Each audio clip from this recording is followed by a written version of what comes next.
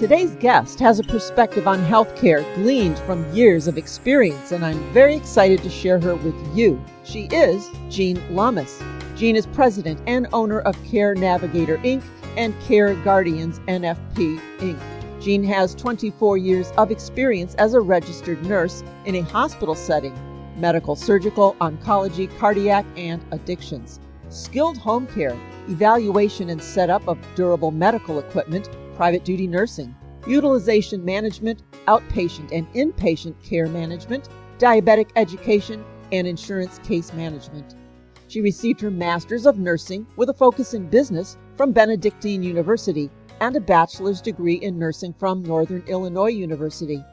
Jean obtained an ACM-RN certification by the American Case Management Association and CCM certification by the Commission for Case Manager Certification. She is also a certified dementia practitioner through National Council of Certified Dementia Practitioners, Guardian through Center for Guardianship Certification, and a board-certified patient advocate. She also works on the Publications and Planning Committee for the Aging Life Care Association. And Jean will also be a contributor to my charity anthology book titled Highway to Heart, Humor, and Honesty in Healthcare. So I'm so excited to share her with you. So let's get started. Welcome to the show, Jean. Hi, thanks for having me. Well, thank you for being here. You, Jean, have had a lot of experience as an RN in a hospital setting. So let's get started maybe by setting the stage. How and why did you go from nursing to patient advocacy? So a couple things that happened to me throughout my large and long career is that I would be in various roles within a big, large system. So I worked for a huge healthcare entity, and all these different roles that I had, I was gaining different experience and knowledge. And I would meet with families or clients, and I had a small amount of time within the role that I was playing at that time, whether it was, doing durable medical equipment or utilization management.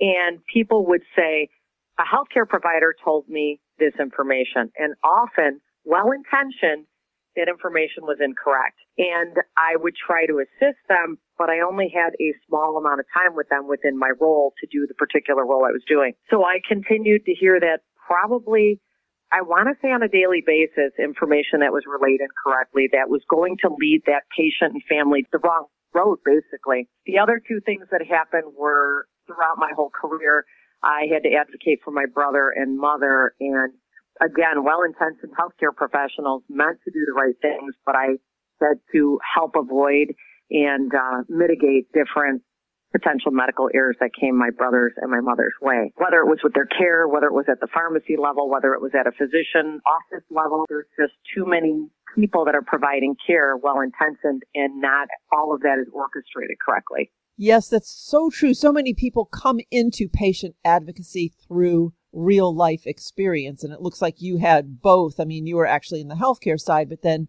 dealing with family members really takes you to a completely other level because then it becomes personal.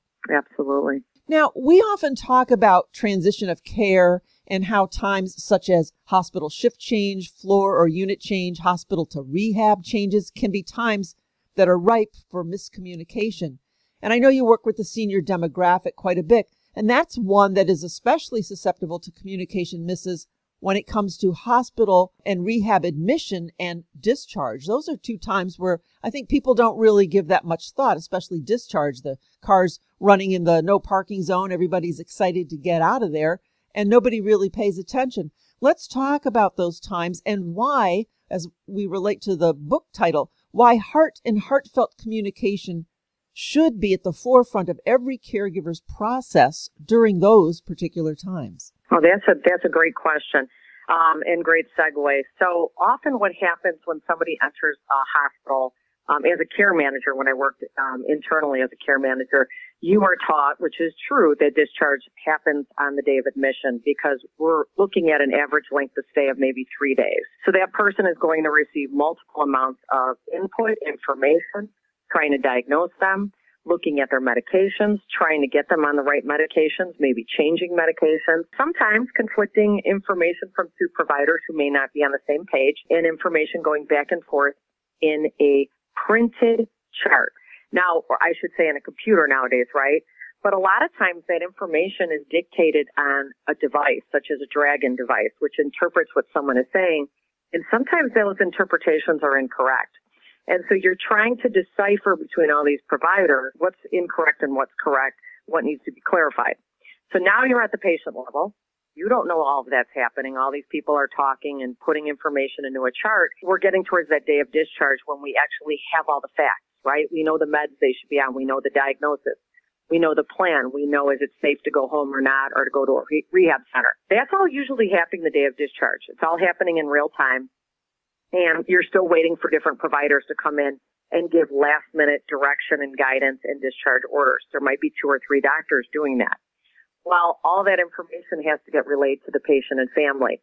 Well-intentioned as it is, they are lay people. And as a layperson getting that information, it can either A, be misinterpreted on the chart level. Secondly, maybe a provider didn't enter his notes yet, or they didn't look at the home medication list versus the medication list at the hospital versus the medication at home. And really importantly, they may not have advised the patient, don't take all those bottles in your cabinet. This is your new medication list. You've got lots of people giving them information, and the layperson may misinterpret some of that. So it is a cascade of a major crisis that can ensue. And I actually have never been at a discharge as a care manager or healthcare advocate where the medications are correct. Never. Every time I have to correct something major, whether it's an allergy, a wrong dose, somebody missed their antidepressant because they were on a ventilator in the hospital, a breathing machine, and maybe those meds never got reintroduced. Lots of things that can go wrong. That's a huge statement that you just made that listeners really need to take heed, that the medications have never been correct when you have been at the point of discharge. That's frightening. I saw that many times as well when I was with my mom. So thinking about the person discharging the patient at the time, shouldn't they be realizing that these dangers lurk, especially during discharge time, and let me take the time, let me spend some time to really deal with this matter with heart, to say, let me look into all this to make sure it is accurate? Or is that just not their job? That's a great question. So the person that usually does all the discharge instruction is the floor nurse, whether it's at a rehab center or a hospital. And there's multiple calls going on behind the scenes. All that information is getting usually done within moments up to that discharge. So that clinician should spend the time and energy to do things efficiently. And there is a push within the healthcare system to try and do all those things correctly. And there are many meetings behind the scenes to talk about why it didn't get done correctly. Well, the true reason is there's a time lapse. The nurse on the floor that has to convey all that discharge information is still getting information up to the minute. The family is saying, we want to go home, we want to leave before it's dark out and it's snowing to get my mom back into bed, et cetera.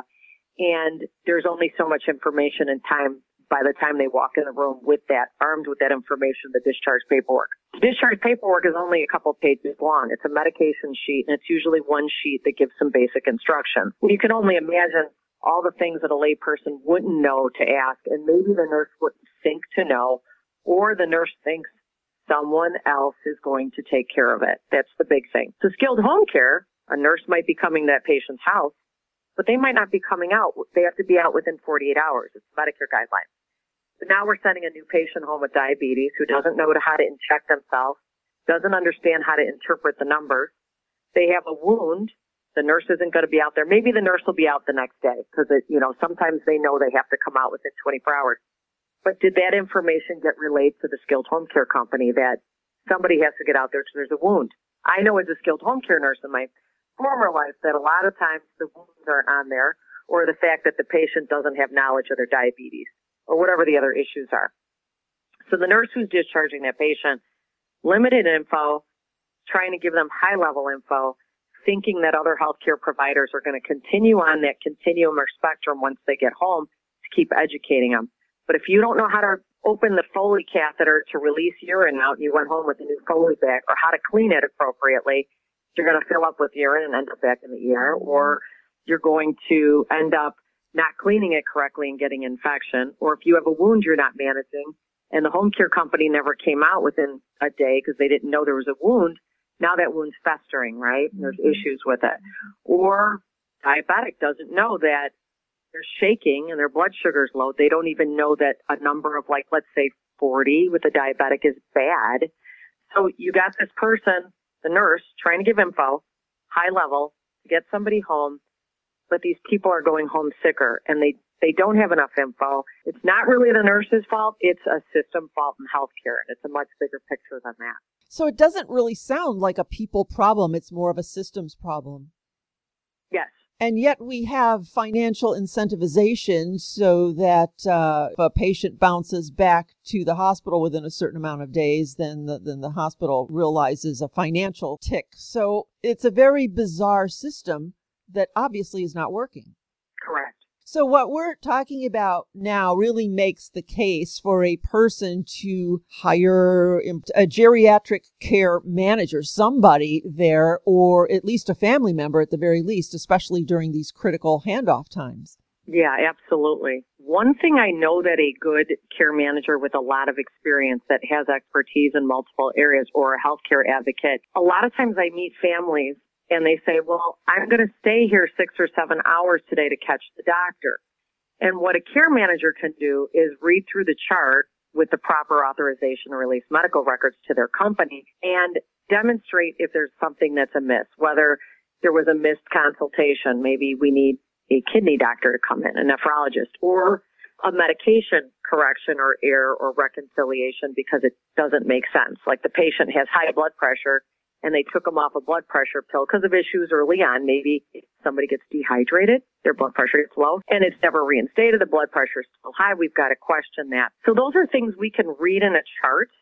Go to the care manager, go to the doctor, go to the nurse on the floor. We'll know who to go to ask the right questions to get things clarified instead of spending the family 8 hours a day sitting there. The other thing is, if you're sitting there all day to get instruction and the information is not relayed in the chart correctly, a lot of times people are human. They forget to write orders in the chart, the doc, or the order was misinterpreted. Or, like I said, when things are transcribed incorrectly, it's not dictated correctly in the chart and it doesn't make sense. So there's a lot of clarification that you wouldn't even know to ask unless you were reading that chart to know the questions to ask.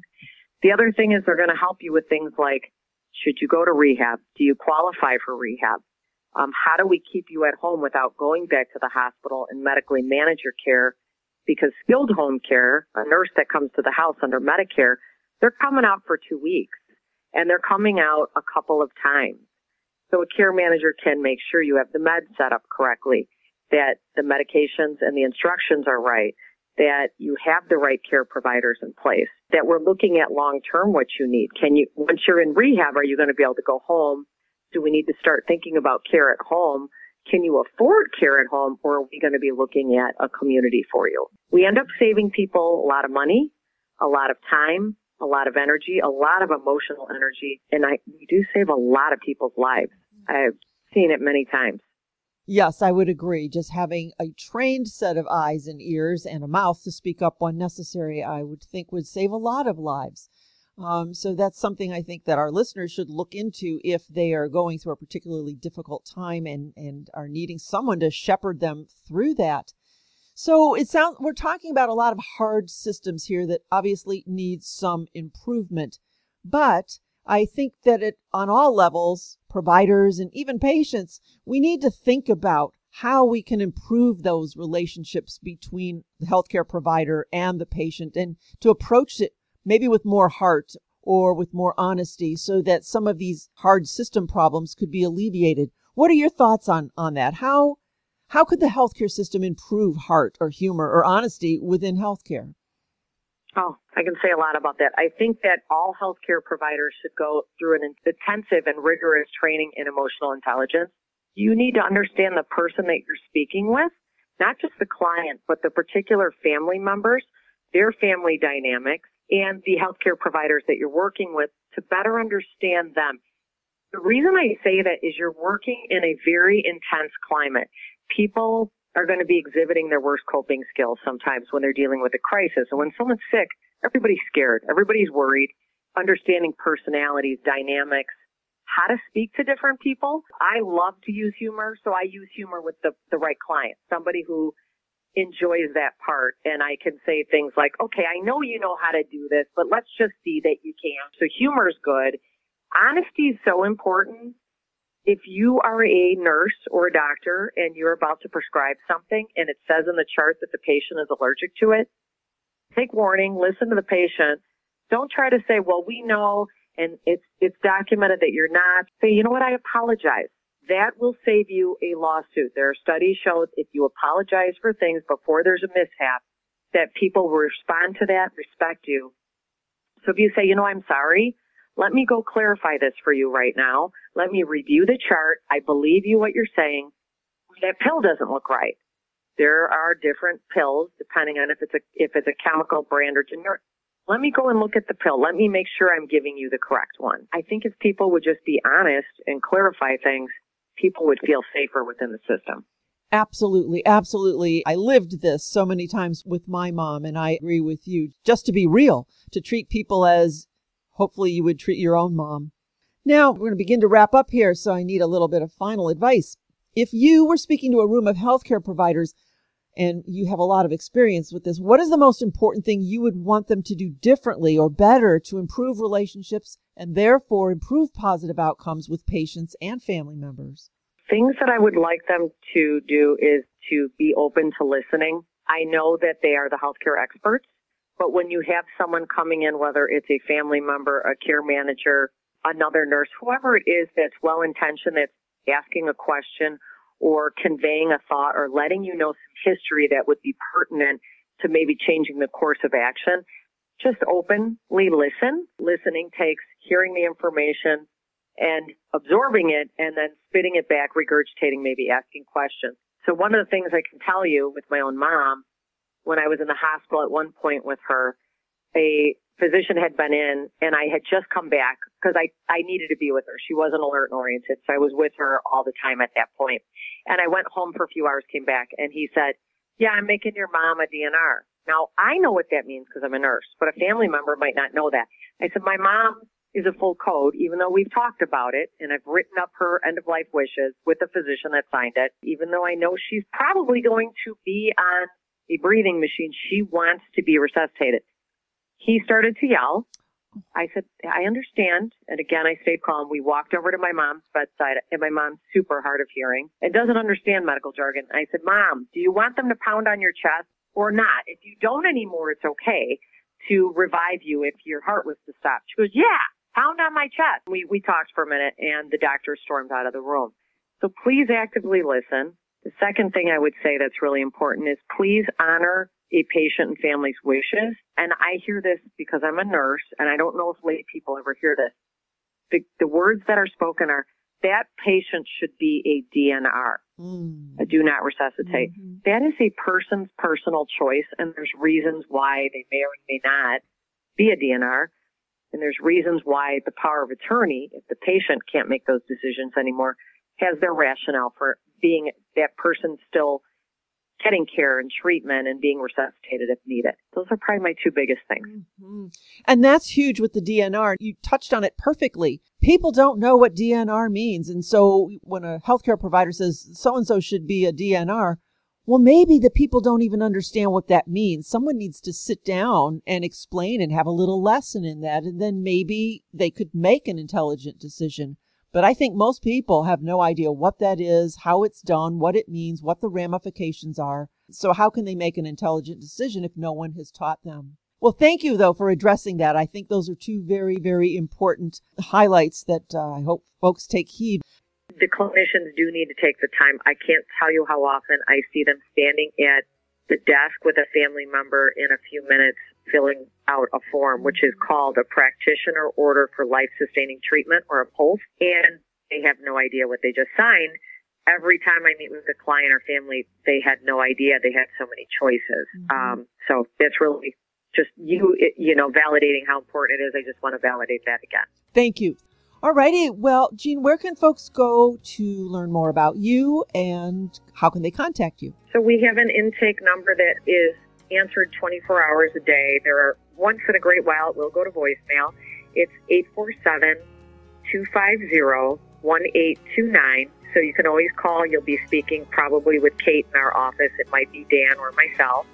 And also our website is care-navigators.com, www.care-navigators.com to get more information about us. Thanks for asking. Yes. All right, folks, it's Jean Llamas, Llamas. The company is care-navigators.com. Phone number 847-250-1829. Jean, what a pleasure to have a conversation with you today. Do you want to leave us with any final words? Oh, I just appreciate getting the word out. So thank you. Thank you for everything. Listen to Pat Rulo and Speak Up and Stay Alive Radio. Stay safe from little-known healthcare and hospital hazards. To learn more, go to speakupandstayalive.com. That's speakupandstayalive.com.